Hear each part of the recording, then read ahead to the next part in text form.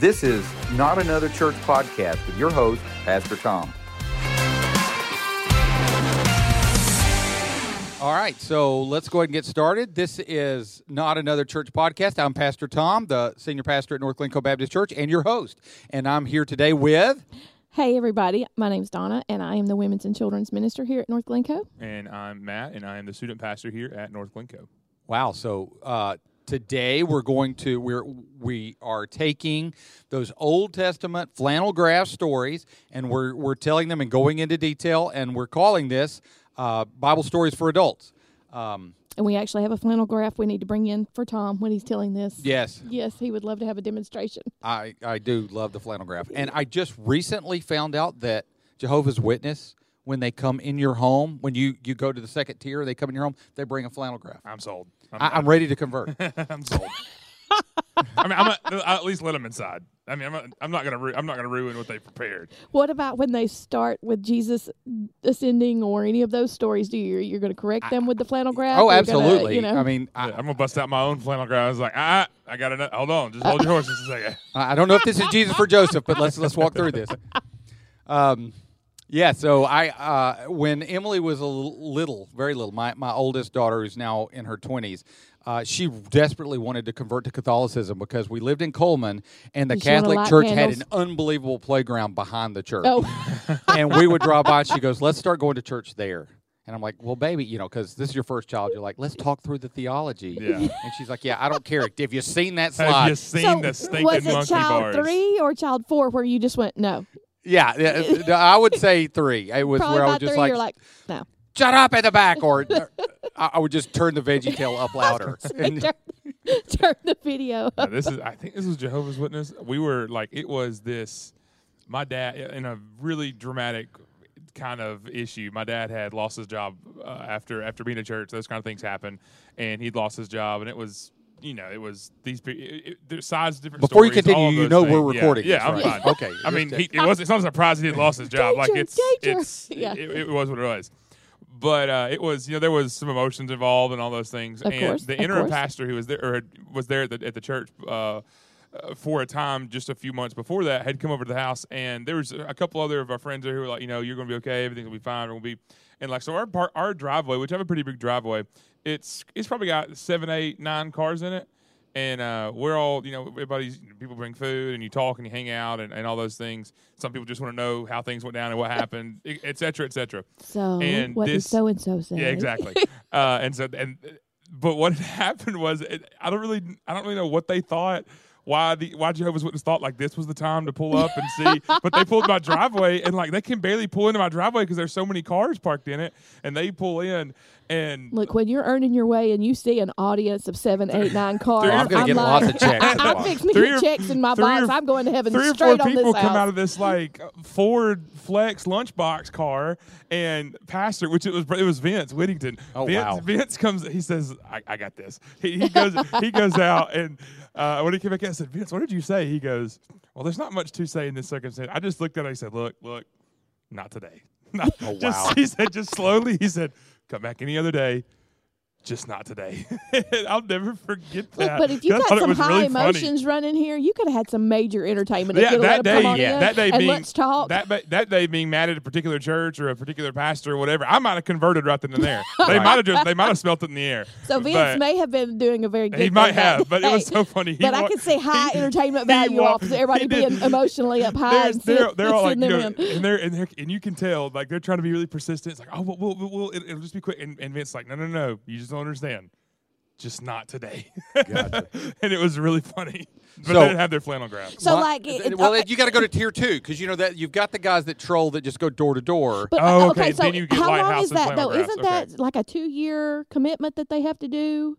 Yeah, I don't know. I know. was going to say, my if you only get like a direct group of that many experience people, was- do you cut months off of the 2-year commitment? I don't know. My only direct experience with Jehovah's Witness was I was pastoring a small church in a community in North Carolina, and it was very much so old school, like, here are the lines that are drawn. You don't invite anybody to your church outside of these lines. That was your field that you were allowed to Your mission evangelize field? in. Okay. And so I kind of felt like I was the bishop of that community. And Oh my gosh. so Jehovah's Witnesses come and knock on my door at the parsonage across the street from the church and said, hey, we're here to tell you about Jehovah. And so I refrained from correcting their Hebrew, that's not a word. But I did say, okay, here's the deal. I'm the pastor of the church across the street. You're not allowed to evangelize inside of my field. And they're very confused, and they're like, well, we're going to the next house. I'm going with you. And I literally drove behind them, and when they would go up to the door, I would be standing just off scene, and people would No, not you, Tom. No, so don't. they would knock on the door. People would come to the door. Yes, can I help you? And they're like, yes, we're here from the Church of Jehovah. And I'm And like, then when and their I'm eyes fall from to you- Rachel Chapel Baptist Church. These are cults, and so I'm here to answer any questions you may have to know what the Bible says. And I followed them around. They went to maybe 6 houses, and then they They punted. lasted through 6 before you That's got. because I was like, I'd have got through number 2 and said, I've been like, "All he ain't right, leaving us alone. Yeah, this is not it. Well, the one that actually broke them was this. These people came to the door, and same scenario plays out, and they look at me and they're like, so who's he? And I'm like, hey, I'm Pastor Tom. I'm from Rensville Chapel Baptist Church. And they're like, oh, we used to go there. We heard that they'd gotten a new pastor. And I'm like, and so we start talking over the Jehovah's Witnesses. They're like, well, we're coming Sunday. We're going to see you Sunday. And they were like, all right, we're done. We're out. I mean, I laugh because it's funny. I don't laugh because I'm not surprised at all. But okay, so through the 6 houses up to you get those first 5, did you get to answer any questions or have a chance to refute anything? Was this- Everything from... I got a feeling with him standing right there looming behind them, there wasn't they couldn't go through their cue cards very well. No. Really struggled. We would either get the door closed my straight cheeks away, because I'm laughing so hard. but I'm standing there with my Romans Road track ready. I mean, we're... Hey, if these guys struck out, I'm on deck. Yeah. It just feels like that last house. It's like you went on, like you try to set up your buddy with a friend of yours on a date or whatever, and then all of a sudden she really likes you a lot more than she likes him, kind of thing. That's just kind of what it feels like. You're all of a sudden third wheeling, and then the girl starts dating you instead of the person she was originally trying to date. Oh, okay. Speaking of, and when I met Ben, no. So we Yeah, our are topic for we are today. working our way through the book of Genesis. What an intro. Everybody listening is like going to the I feel like there should be a commercial break. I Yeah. know. Because you know how TV shows will start out and they've like got the hook and then Can we use the sound from Cliffhanger guy? Can we, as we go, and we hit a good play? We could use a PBS guy who says Cliffhanger. Next time All right, so we've been going through the book of Genesis. We last week went through the flood. Now it kind of goes flood, our creation story. Some people were born, people died. In Hebrew, that's called the Toles. These are the generations of.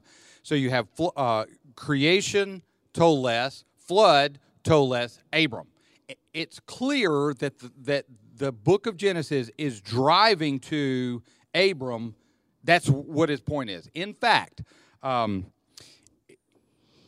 historically in the church, there's been this whole argument, and sometimes it's painted as young earth, old earth. Mm-hmm. Sometimes it's painted as literal translation of the 6 days, and then some people call it the gap theory, or you'll have a epoch time frame kind of thing. And so there's different ways to look at creation. And in the 90s, early 2000s, a very prominent Hebrew scholar named Dr. Selhammer came along, and he wrote a book called Genesis Unbound.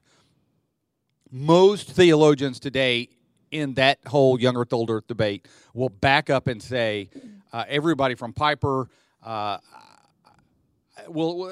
general thing is I kind of lean on the Selhammer position. And Selhammer's position is generally the text doesn't tell us.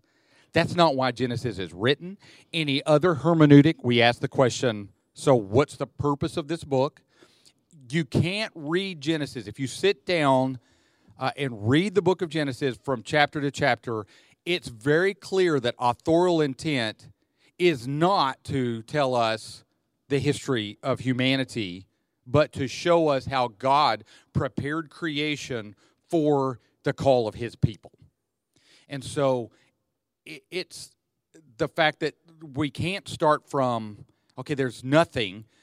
So we get the creation story, we get the flood story, we get those kind of beginning things, but they're really short. I mean, you've got more than half of human history summed up in 10 chapters. And then then this guy named Abram came along. Mm-hmm. And so clearly from chapter 12, when Abram is introduced, all the way to chapter 40, we're dealing with one guy. So the purpose of the book isn't to tell us, okay, so how did God make the universe? Well, and it's never, all throughout the rest of Scripture will help back that up, because often you see the promises of Abraham and your father Abraham and all of those things mentioned, especially the Old Testament, when how creation was in detail was done that's not the focal point of anything else anywhere else in Scripture. I'm not saying it's to be looked at in a minimal mindset. I don't think that's the point. But other parts of Scripture goes to show that those last 28 chapters or so is the focal point of what that's headed toward, of what most of the Old Testament, all of that is built off of those 28 chapters and what comes next after that. And like you said, the first part is kind of like, okay, this is kind of what happened, and this is what it's leading us to. I can't tell you how many times, like as I grew up, I was exposed first and foremost to young earth. And then as I got older and got saved, I was curious and started looking at some of the other viewpoints of creation and those early stories in the Bible. And I heard young earth, and then I heard old earth, and then you go on and you hear another theory which has epochs of time. Not flat earth. Flat earth is a different group. A different I just group. wanted to say flat earth. And then I read another guy that I really respected for his walk with Christ and his intelligence, and he's taught at Oxford, and he's done all these kind of things, and he's just a little old man with an Irish accent, and he's great, but he wrote a little book, and it talked about maybe there were epochs of time between these days of creation, and all of a sudden, as I'm studying and learning all this, I'm thinking, oh, yeah, we don't really know. Yeah, I mean, as far back as, and none of this is new, as far back as Augustine was kind of a day-age kind of guy, and so it's really normal for Christians to look at this and say, wow, we don't know. In fact, we had Hugh Ross, Dr. Ross, spoke at this church, and I had some local pastors who were young earth creation guys that were very upset because they mistook a age epoch kind of view as, well, they don't believe the Bible because the Bible says it. Evening and morning was the first day. You're right. They start throwing words like, I take the Bible literally and you don't, kind of thing, and that argument starts. Yeah. And that's not at all the truth. And I actually went to a school local here and kind of stated the position in defense of the church having different views and saying, that you can believe the text and believe God literally is saying what he says and not walk away knowing exactly how the earth was built, because that's not the point of the book. It's just like I can't use the book of Psalms as a science book because those are poetically done. And the example that I usually give is David says, as the sun rises. Well, scientifically, we know that the sun's not rising. The earth is moving around the sun. Mm-hmm. But don't be an idiot. We know what that means, and we regularly use that kind of language to say things. Even knowing that the earth is revolving. Yeah, we say sunrise almost every day. It's not, earth turn time. Like nobody said. Nobody says that. That's right. So just as the earth had rotated 180 degrees past its. That's not how we talk. Sunrise. That sounds. That's just that's what we say. Yeah. And so, what we're saying is that what Genesis does tell us was that everything that is, God made it. Yes, absolutely. Out of nothing, ex nihilo, as the Latin says. So, out of nothing, God made everything that is. We know that. We know that after God made everything and put man in a perfect environment, man fell. Mm-hmm. We believe, and the text, I don't think gives us any other options, of a literal Adam and Eve. Mm-hmm. No matter how God brought us to that point, there's a dude named Adam that God made out of dirt and a chick named Eve that God made out of Adam's bone. Mm-hmm. Now, I will say the Hebrew word for rib, that's in fact in most modern translations, I think even the King James doesn't translate it as rib. Don't know where we got rib. The Hebrew word is just bone. So we don't know what bone. Phalange, just the pointer finger. That's what I'm going to go with. God put him to sleep, took that bone out, and put it in Eve. Phalange. And that's how. And God. So God made Adam and Eve. So we know that. We know that after being kicked out of the garden, man was still pretty much sitting in the catbird seat. There wasn't a lot of sin. Hey, you couldn't say that my neighbor had hosed it up. You couldn't say that, that's the church I used to go to. It was just two people. They had two kids, and immediately humanity showed how badly we are situated. Over time, man hosed it up to the point that the whole earth was filled with violence, and every thought of humanity was on evil. And fairly quickly. And you know what? It doesn't shock us at all to realize that. All you got to do is go downtown anywhere where you live, and you'll see evil. You can look in your own heart and see that's true. You can sit at home on your back porch by yourself and that's find right. it. Yeah. And find evil. So then we have those. So-and-so had this kid, who had this kid, who had this kid, and these are the generations of. And then immediately we find ourselves. Now, I took Hebrew under Dr. Sailhammer at Southeastern Baptist Theological Seminary, and he would say Genesis 1 through 11 is the introduction. The story starts with Genesis 12:1, which says, "Now the Lord said to Abram, go from your country and your kindred and your father's house to the land that I will show you. And I will make of you a great nation, and I will bless you and make your name great, so that you will be a blessing. I will bless those who bless you, and him who honors you I will curse. And in you all the families of the earth will be blessed." That is God's beginning of the redemption story. Yeah. That Savior is coming. Something is coming. Now, we got a hint of that in Adam and Eve, but it was really broad. Okay, the serpent's going to bite your heel, your seed's heel. He's going to crush their head. They clearly thought that was going to be their child. We see that in the naming. We see that when Seth is born, they're like, all right, so these two hosed it up, or one of these two hosed it up. So we got Seth now. He's going to be the one. And so, which again shows us that God rarely does things the way we expect. So we get to Abram, and he says, now Abram's an old man when this happens, and sometimes we forget. Like last Sunday, I was talking about the disciples' doubt, and pointed out that we read Bible stories and we know the rest of the story. And so when we read about a 90-year-old saying that she's pregnant, we go, yeah, she's going to have a baby. She's going to have a baby. But if your meemaw came up to you and said she was knocked up, you would go, yeah, we're taking Granny to the home. Granny, we're making you an appointment. Yes, we're going to go see a neurologist, and that's okay. Now eat your pudding. Yes. So don't miss how shocking this is, that Abram is a fairly wealthy man, and God says to do something which is not only unusual, unheard of, because your wealth is determined by two things. One, the land that you own, and God's telling Abram, leave all that. Walk away from your banking accounts. Walk away from everything that you know. And the critters that you have, and critters typically don't survive movement very well. Your food changes, your relationships change, your resources change. Now, I will never forget. I was living in Turkey, and there was a huge earthquake in a city called Van, which is out in the Kurdish part of Turkey, in the southwestern part of the country. I was working with the IMB at the time, the International Mission Board of the Southern Baptist Convention. They worked very closely with Samaritan's Purse, and Samaritan's Purse needed someone to be boots on the ground quickly. And since I was, 200 miles away as opposed to 6,000 miles away, I was selected to go to Vaughan, see what the deal is. And so I show up in this place. It's been devastated with an earthquake, but also the people that live there are Kurdish, and they live in a very nomadic lifestyle. And so most of the Kurds don't live in homes. They live in yurts, which is a fancy way for a tent.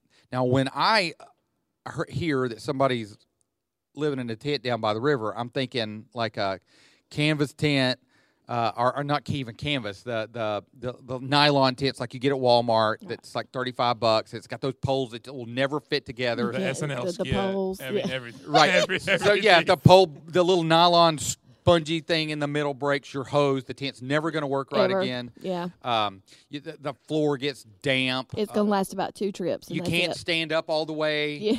Well, I Yeah, can. you're telling me. Yes. Yeah. Yes. There's everybody. Yeah, Donna's can stand up all the way. Donna's having a great time. I'm fine. And I've got back problems. Well, and even just taking the youth on camping trips before, and Donna, I don't mean to pick on you particularly, but Lucas loves to talk all night long. Really? Shocker. And so once he discovers that anything that he says can be heard in all the other tents, that even though there's something separating you, he really wants to be the class clown. Yes, he He'll does. start saying things and doing things until Eli says, "Shut up!" and so when I hear tent, I think thin walls. These Kurds are living in tents that are nicer than my house. Yeah. Yes. I mean, they have it's thick walls. It's almost like the I'm thickness picturing of- fur lined. Would it be like? Is Well, there it's furs, almost like or is a- it just rugs? It's like the texture and feel of a Persian rug, Okay. but on the walls. Okay. And they do have rugs on the ground, even Right, though it's a right. dirt ground. It's been swept and made flat, and these rugs are on there. They're heated. They have like coal stoves or wood burning stoves. There's Turks and Kurds drink all the tea, black tea, the chai on Earth, and so they're constantly keeping. In fact, tea has about 1/10 of the caffeine of coffee. And I remember the first night that I spent inside of a yurt, I laid down to go to sleep that night, and my pupils were bouncing in my eyes because I had drank so much chai that day. Because every time you would finish the little cup, they'd refill it.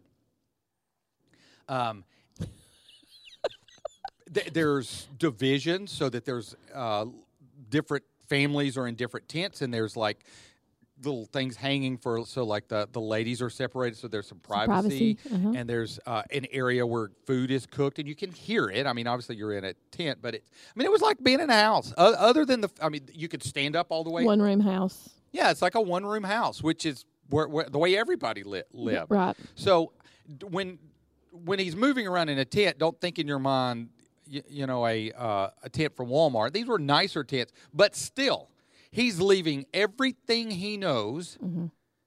He's walking or riding a camel across the earth as far as they're concerned. And do I not remember that the culture that he came from would have been an established, settled culture? Yes. That the nomadic lifestyle was something new? Well, no. Well, it would have been. Well, I mean, he would have been familiar with it. He would have been familiar with it, But just not living like it. in Turkey. There were the people who live a nomadic lifestyle. You kind of look down your nose at them; they haven't settled, Okay. and so. But he went from the settled. And he not only did go from the settled. There's an indication that he was in a position of authority in Ur. His dad was well known in the city, Mm-hmm. and he's walking away from all of that. So, him having this vision of God, and everybody has gods, and so his God saying, "Get up and move." Everybody would have thought, "Well, Abram lost his mind." And so Abram having the faith to obey God and trust that God's going to take care of me as I put everything on the line it's crazy. And everybody in Ur must have thought he's crazy. Mm-hmm. And he takes his old dad with him. He takes his wife. He's established. He's a leader in the community. He walks away from all of that. The text goes on to say, and Abram went as the Lord had told him. And so Lot went with him. Abram was 75 when he left Haran. And Abram took Sarai, his wife, and Lot, his brother's son, and all their possessions that they gathered, and off they go. And so they go to a land they didn't know. They go amongst a people group that they didn't know. Now they're strangers. They end up in Canaan. They end up in Egypt. Abram proves that he's not a perfect man. I love how the Bible, and this is a great apologetic to the Bible, if this was truly propaganda to sell me on Abram, it wouldn't have the story that he lied through his teeth about his wife. More than once. Yes. Yes. So Abram gets to Egypt. it says, and there was a famine in the land, so Abram went down to Egypt to stay there, and the famine was so severe when he was about to enter Egypt, he said to his wife, look, I know that you're a beautiful woman, and when the Egyptians see you, they'll say, this is his wife, and then they'll kill me, but let you live, so tell them that you're my sister. So there's a lot of culture at play here, but he essentially, without going into all the details, he doesn't trust God here. He figures he's got to hook God up, which he does later, and he lies through his teeth. And this shows us that ultimately all sin is a lack of trust in God. It's a lack of faith that God can do what he said he would do. Adultery is saying, God, the wife that you provided for me isn't good enough. She's not able to meet my needs, so I'm going to do what I want to do. Lying is saying, God, you can't take care of the circumstance, so I got to handle it. It's in that is that's going to be rooted in pride. And I heard a pastor say one time that pride is a functioning atheism. And what it means by that is just like you said, God can't do this. I need to step in, and I need to make sure that that this works out how I need it to. That God doesn't know exactly how I need this to happen, so I need to step in and fill that gap for him. You know, I just need to fill in the spaces that he's missing right now. Those kind of things. Like we would never. Oh gosh, I would never. Functioning atheism. That's a big scary thing. But when we think about it, it's saying that God can't do what I feel like I can do a better job of doing. Whether in whatever that is, if God, you can't. God, I'm not making enough money, so I'll go. I got to steal. I got to do what I got to do, or whatever that looks like in that scenario. It's a functioning atheism. It's a real life action of me saying, I know better than God does, and that's and all sin, all of it, which is rooted in pride. All of those things is that. And when I heard a pastor say that, I was like, wow, like that. Because you hear sin, and I don't know, like that really sort of nails it down. In my church kid kind of head, you think sin's like, oh, okay, well, sin's bad, whatever. Sin's bad. Sin's not great, that kind of thing. But when I hear that it's a functioning atheism on my part, you're like, oh, crap, like that. Well, and that's why Paul says in Romans 14 that sin is anything that's not from faith is sin, because when we step outside of our trust in God, and I've heard probably 20 different sermons that Christians today are sexually agnostic, or Christians today are financially agnostic, that Christians today are, and just almost insert any area of our lives. It's easy to go through life and play lip service to God and wear the T-shirt, but when it comes down to it, is your faith reflected in your bank account? Or is your faith reflected in the way that you rear your children, or that you treat your wife, or is faith working out in your life day to day to day? Because if it isn't faith. You're playing a game. And so Abram had enough faith that he was absolutely willing to walk away from everything that he knew. But then the very next story is he didn't have enough faith to walk into Egypt and trust that God could take care of him, which shows what Martin Luther said was the human heart is an idol factory. We can't say, okay, I made this decision on, I got saved on March 23rd, 1984, and so I'm good. Because that's not reality. Reality is that I've got to get up today and take up my cross and say, today, I've got to die to myself. Today, I've got to trust that God's going to provide for me financially, that God's going to provide for my health. I've got to today. And oftentimes, God brings us to points of crisis where we recognize that, hey, wait, now I can't take care of this. Oh, yeah. There's something with my health. There's something with my finances. There's, my kid's gone south, and I suddenly realize that I can't control them. Me and my wife are in an argument, whatever. But we have to recognize that the fact that we think that we control things is an illusion.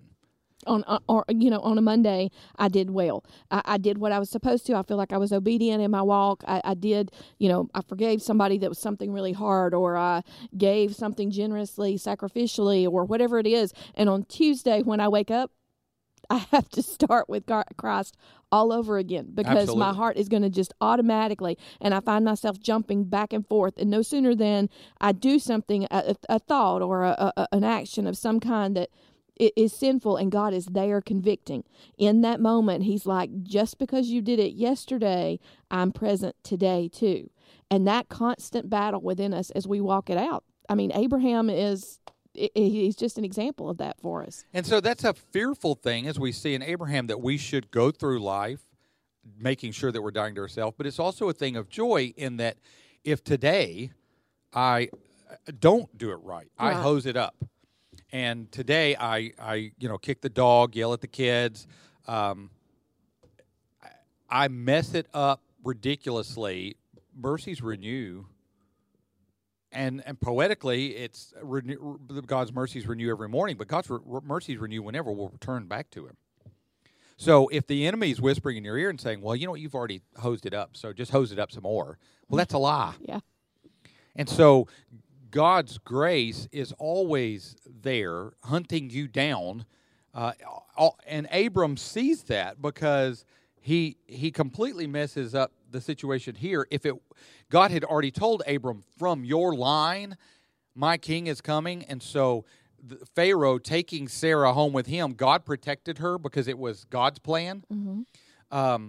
And so he also in that shows Abram, I don't need your help at all. I can protect what I said I was going to do.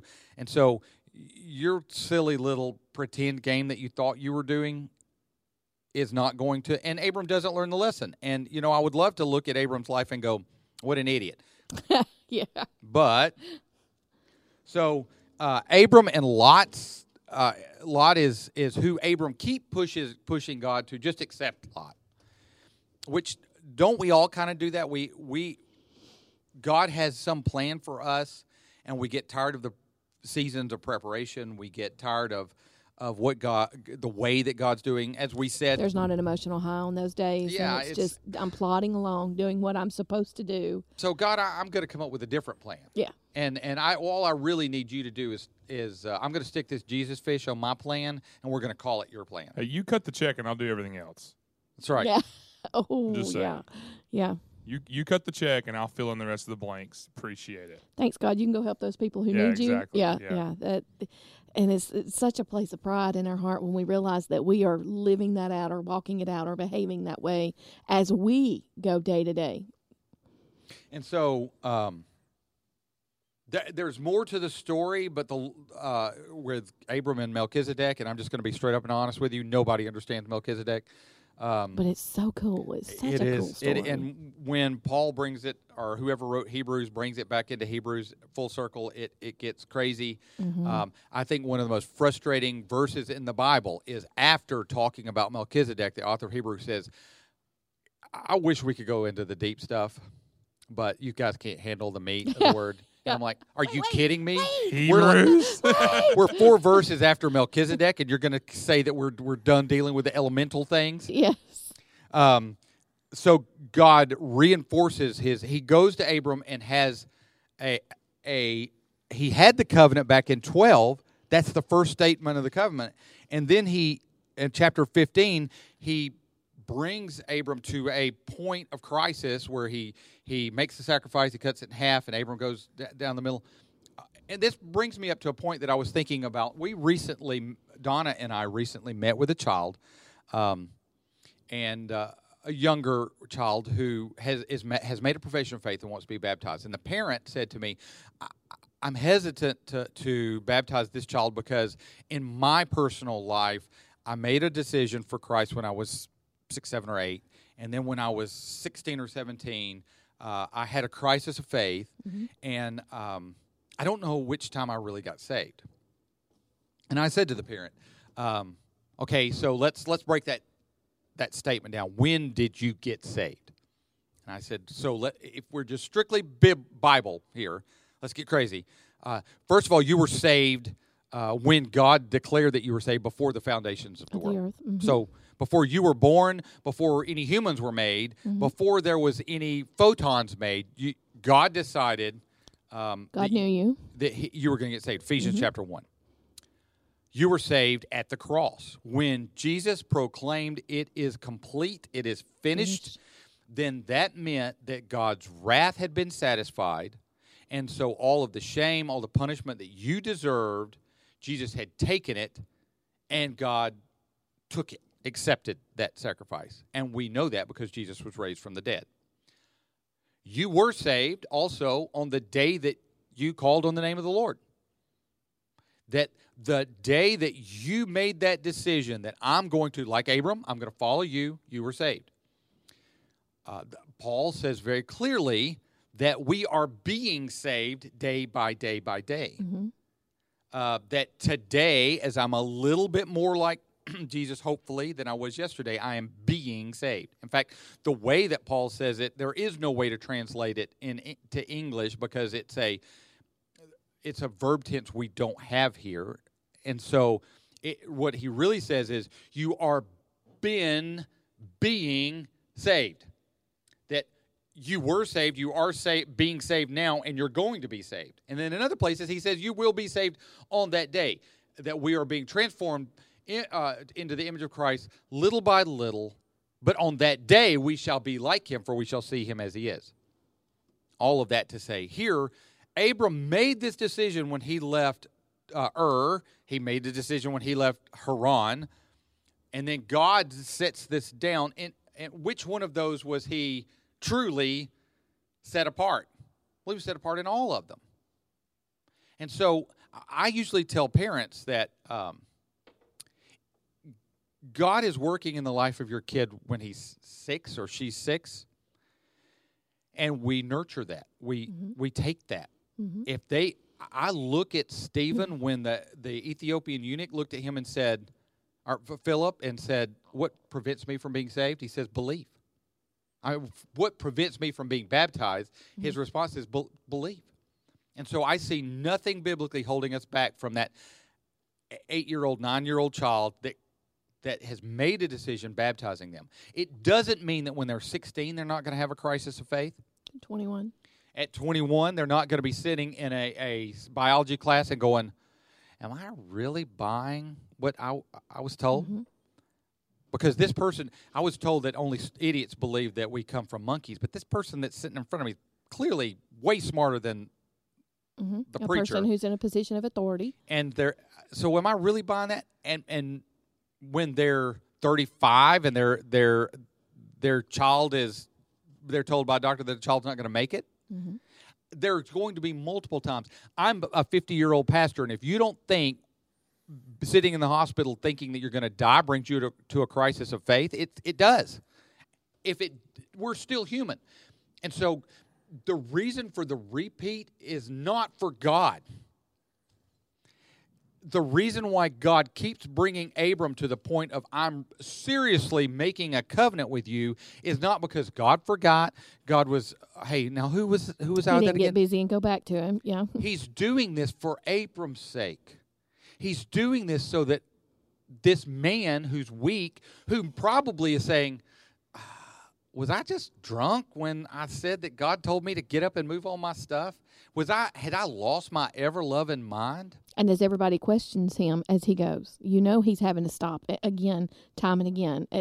Sarah or those around him are saying, are you sure? Oh, yeah, absolutely. Yeah. Sarah definitely does that. I mean, Isaac's name is Giggles. Laughter, yeah. Because Sarah was, when she was told, hey, Mimo in there is about to have a baby, she's like, yeah, right. Okay. Yeah, sure, whatever. And so they had to name the kid Laughter. So all that to say, as you go through your Christian walk, I don't know, and we've talked about this even in this section of the podcast before. It seems like for so long in the church, we would bring these people in who would say, I did all these horrible things, and then I got saved, and then everything was perfect, and God removed all my doubts, all my sin. I didn't have God any more from that desire, moment. and now I'm. And even one of the hymns that we sing, and I love Isaac Watts, and now I'm happy all the day. So there are times when I'm not happy. There are times when I'm saying, God, are you? Am I an idiot to have walked away from a job and followed you to be a preacher? Was that stupid? Have I hitched my star to the wrong wagon? Mm-hmm.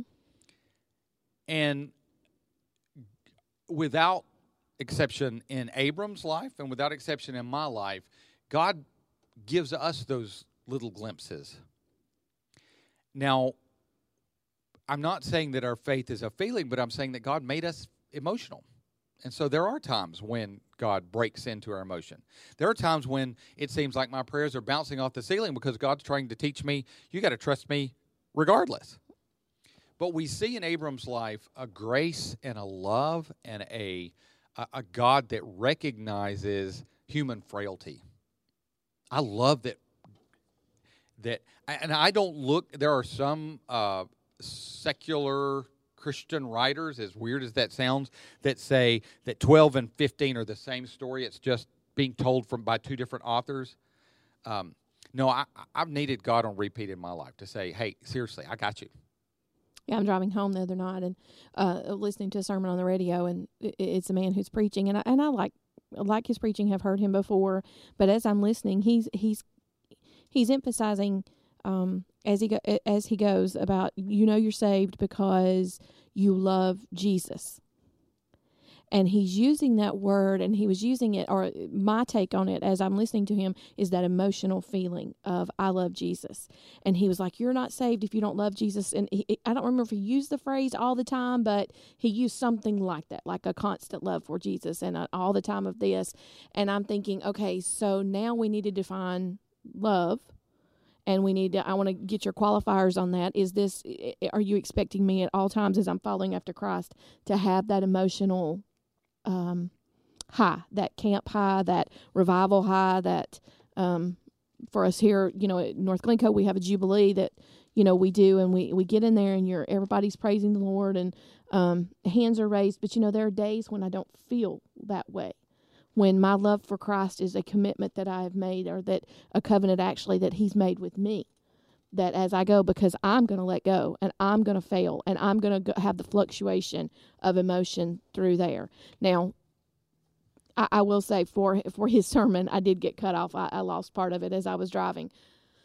But because you live out in the middle of I nowhere. live out. But as I went and as I was driving home that night, I thought, we have to be so careful in the way we characterize that as we're teaching that and walking through that and looking at biblical truth and what it means to, number one, love, and to realize that even with Abraham, when God is the one who passes through the sacrifice. Right. And that he's the one that's holding me. And honestly, if my salvation was dependent on me, even loving, caring, I'm going to hose it up. I'm messing it up. I think that's why, seemingly what we would call, I guess, not the mega church craze, but like the emotional mega church craze, because that's a thing, and that's the foundation that like a lot of other churches build upon. Is that trending top? That if we create an atmosphere of worship or an atmosphere, the Holy Spirit can't move if the smoke machine breaks. Yeah. Like if we don't, now again, do we want there's some reverence? There is, right. This is the worship in and of itself is supposed to be a time of reverence and understanding and a fear of the Lord and those kind of things. But to say that, a couple weeks ago we worshiped outside in our back parking lot on a rollback, and we ate hot dogs, and kids rode around their scooters afterwards. And guess what? That was worship, and I wouldn't exactly call that an atmosphere. That's just well. I know exactly what you're saying. In the terms of what the mainstream kind of church, you create this. It becomes much more about an environment and a mindset and an emotional state. It becomes smoke and mirrors. Really does. It's much more about emotional, and all that to be said is that cannot be sustained, and that cannot and never will be sustaining. And how many times have we seen that mega church model and what happens to it over time when it's personality driven or driven by a particular trend within the church? We watch what happens. And that's why it's so important that we see time and again that we use the phrase iron sharpens iron, and we talk about fellowship, but being with fellow believers, digging into God's word, worshiping together, how vital that is to our walk with Christ. And I guess megachurch may not be, it's not saying that every megachurch does this, that every megachurch is wrong and do this. It could be a 30-member church that does this. I mean, the principle of... I get what you're saying. Emotionally focused, it's all about... I just didn't feel the spirit in the room today. Yeah. But I trying to generate it from something. Right. Yeah. And I would imagine 99% of the time, if not a higher percentage of that, because if I didn't feel something, it wasn't somebody else's fault. If I didn't feel some way, or I wasn't convicted of something or whatever, it wasn't because the preacher probably didn't do a good job. It wasn't because the worship pastor didn't pick out good songs. It's because of my relationship with the Holy Spirit. It's because of the hardness of my heart. Like, that's the first place we need to go. And discipleship and one-on-one or like just life on life and studying God's word, that's the first place I go, is to check myself, not blame everybody else for those kind of things. And again, like I said, that whole emotionalism kind of thing, that can't be sustained, because eventually it just becomes fake and it becomes a production. And in terms of what people in the body of Christ take away from that, is it's not sustaining. Like, that may get me through a couple hours, but when it's the grit, when it's the grind, when it's those times of crisis of faith and things, like, it's not, that will not sustain you. No, but when it's centered on the Word of God, and I'm sitting in a room, and all of a sudden, a group of women, and we're going through a particular lesson, and we're digging out of God's word, and we're seeing the truth that is contained and how it applies to us, and it changes me. So, recently I'm in a conflict, and it was a difficult situation, and as I'm in the middle of the conflict, and I have been in God's word, and you slapped the taste out of their mouth. I wanted to, and but I did. I mean, with my prayers, with my prayers, I was heaping coals. We even laughed. I'm going to take a baseball bat to the back of your head in Jesus' name. In Jesus' name. But we laughed the other day about, I told him, I was like, I wanted to heap coals on somebody's head, and I don't really think that's the way God intended me to use that. I don't think He wanted me to use that as a weapon. But I'm gonna start flipping tables. Well, no, what happened was, as I was walking at the place, I was walking there, and God got a hold of me, and it was, and Scripture came to mind, and it was love, joy, peace, patience, kindness, gentleness, self-control. We get to that. I really hate that one. And when I I hit that one, I was like, I think there was another one, God, but I'm going to ignore the part about the self-control. I know there was another, as you're describing, fruit of the Spirit. As I was going through that, and it was like a mantra in my head as I was walking in the place where the conflict existed, and I was like, God, I don't want to quit. I don't want to stop. I want to handle this. Like God, hear me out. I got a lot of really good points. I had some very valid points. I have whiteboard this for you. Yes, I have a stack of one-liners. Just hear me out real quick. Yes, I could. I said the other day, I told Ann, Pastor Tom's wife, and I were having a conversation, and I said, my weapon of choice is my tongue, and I would love to have taken somebody and stripped them down publicly. Right. But it was not my place. And then as time elapsed and God began to work in my heart, I began to see that I had to trust God to handle the situation, and to realize, and what part of that was recognizing my own failures in my life that led up to this point, that there were times that I had failed just as this other person had failed, and that I had to look at them and realize that I love Jesus more than I look to love to satisfy my own desires at that moment. And then that was hard. I think that quest for emotion has created several generations of really shallow believers. Yeah. And the analogy that I usually use is that of a marriage ceremony. That marriage ceremony is very emotional. It should be. I mean, if you're a guy and your bride walks down the aisle and you don't tear up, or at least feel like, oh my gosh, I cannot believe she's marrying me, then you're probably in the wrong. If you're there and you kind of meh. Yeah, you're probably in the wrong spot. Yeah. both spiritually and physically.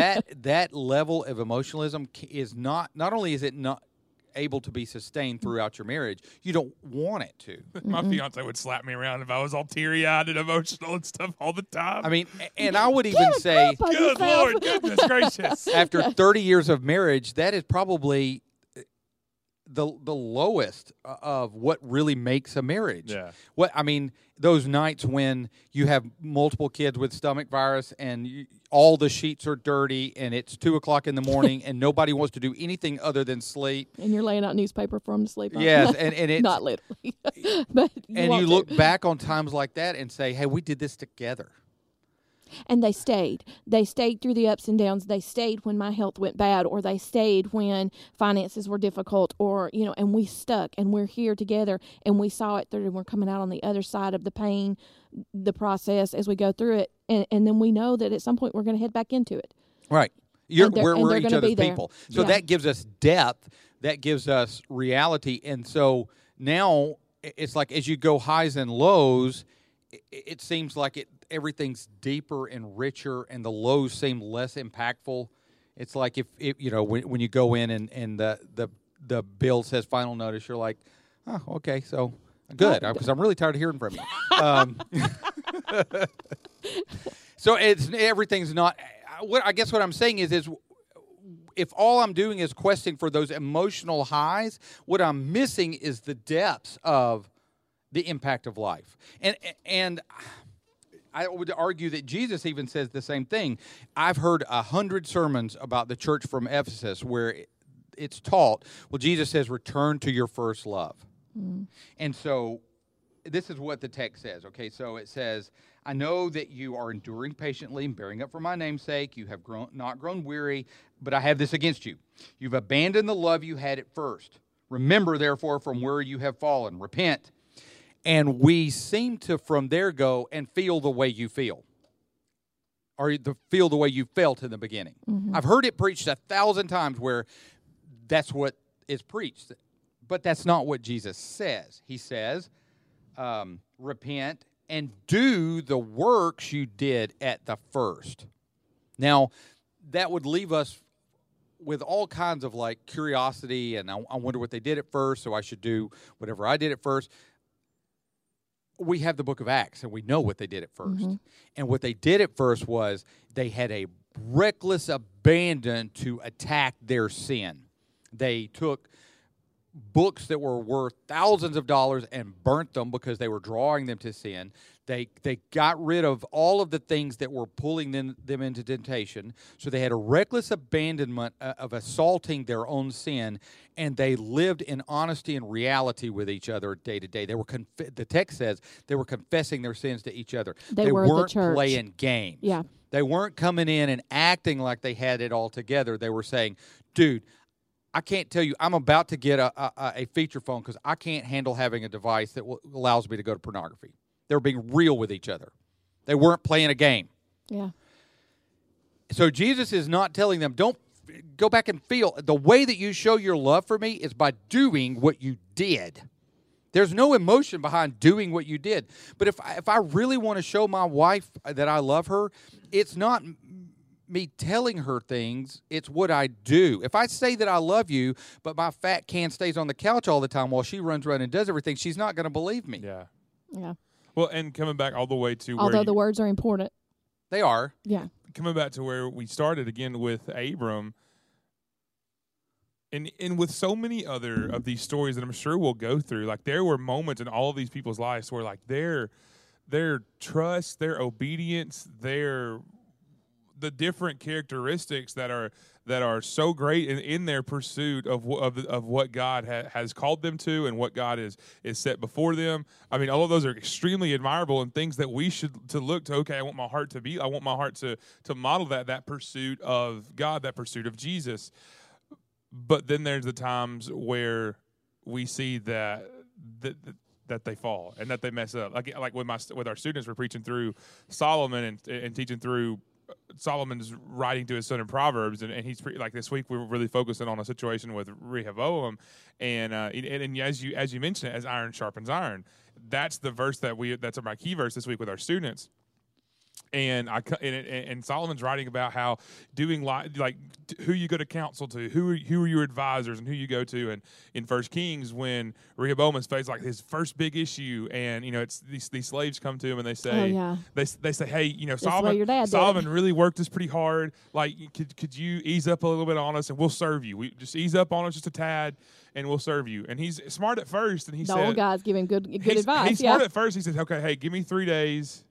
I'll have an answer. Come back to me, and we'll talk. I'm like, okay, hey, that's wise. That's smart. Take a second. He goes to the elders who would have advised his dad, who would have advised. Had been there for a minute. And they said, hey, you know what? This would give you a chance to really earn some favor in their eyes, to really do a good thing, this probably is the wise thing. And so he hears them, and then he goes to his crew, and then he goes to his invites posse. his frat brothers over essentially for all a the pizza people. night. He's the man. Yeah. With the video All game. To show them who's the boss. Yeah, you know what? You need to put your big boy pants on, and guess what? You go to them and say, "Look, Establish your authority, I'll man. double your work, and my dad beat you with whips. I'll beat you with barbed whips." And that didn't go over well. He sends one of those buddies to go be the man in charge of them, and guess what they do to him? He gone. He's dead. They murder him. And it says Rehoboam escapes and flees back to Jerusalem with his life. But not with his kingdom. And all that to be said, and we could look at, which we will do, because every story comes back to this, is there are moments where these individuals are so faithful and are so trusting and are so obedient. And there are days in my life where I look back and I am thankful for God putting his spirit in me and putting a calling on my life. And now, again, I say that, and I don't mean a calling to do ministry, just a calling to be a believer and to walk hand in hand with him, to do life, with other believers, or with Jesus and other believers. Not everyone has a calling on their life, and the call is to follow Jesus. So that's what I mean, not just ministry. Right. So we have that in our lives, and I am thankful for the Holy Spirit's work in my life and for what Jesus is doing. But then there's the days where my iron is dull, where I haven't talked to anybody else, where I'm doing it. Yeah. I'm doing it. But like it is as dull. It is like I'm trying. Sparks coming off I am trying to chop tree with a plastic knife. Like it is just not. It's just not happening because I'm dull. Spiritually, physically, all of these, because I'm dull. And all of those things come together and show that if I'm not trusting, not in myself, I can't trust myself, because left to myself, I'm going to create idols. I'm going to mess it up in the muck, in the mire, in the filth that's in my heart. I'm going to try to control the circumstances. I've got to work on that functioning atheism. Say, you know what, God, I cannot do it. I'm going to make this worse. I am going to. This is something you've called me to, and I'm going to mess it up. And the grace of when God brings us down and back to Him. And I've got to. Yeah. I've got to, every day, every hour. I need you. I trust you. And if that's not our mindset, if we have those days where we slip up, then we're going to have those times where we struggle. We're going to have those times where God's going to take us down and say, all right, hey, listen, this is what I told you. These are the instructions. This is the direction you need to go in. That loving correction. And sometimes that is harder than others. But that's kind of what all these stories are going to end up coming back to. But seeing that in Abram's life and seeing how that can be played out in our lives is something that I know we hope we can take away from all of this. Yeah, more often I identify with the days he's lying about Sarah than I do the one he took off and left her. I'm like, promised land schmamas. I'm like, yeah, I get that guy right there. Yes. All right, so we will pick up Abram next week, and this has been Not Another Church podcast, so go serve your king. This has been Not Another Church podcast with your host, Pastor Tom. Thanks for listening, and go serve your king.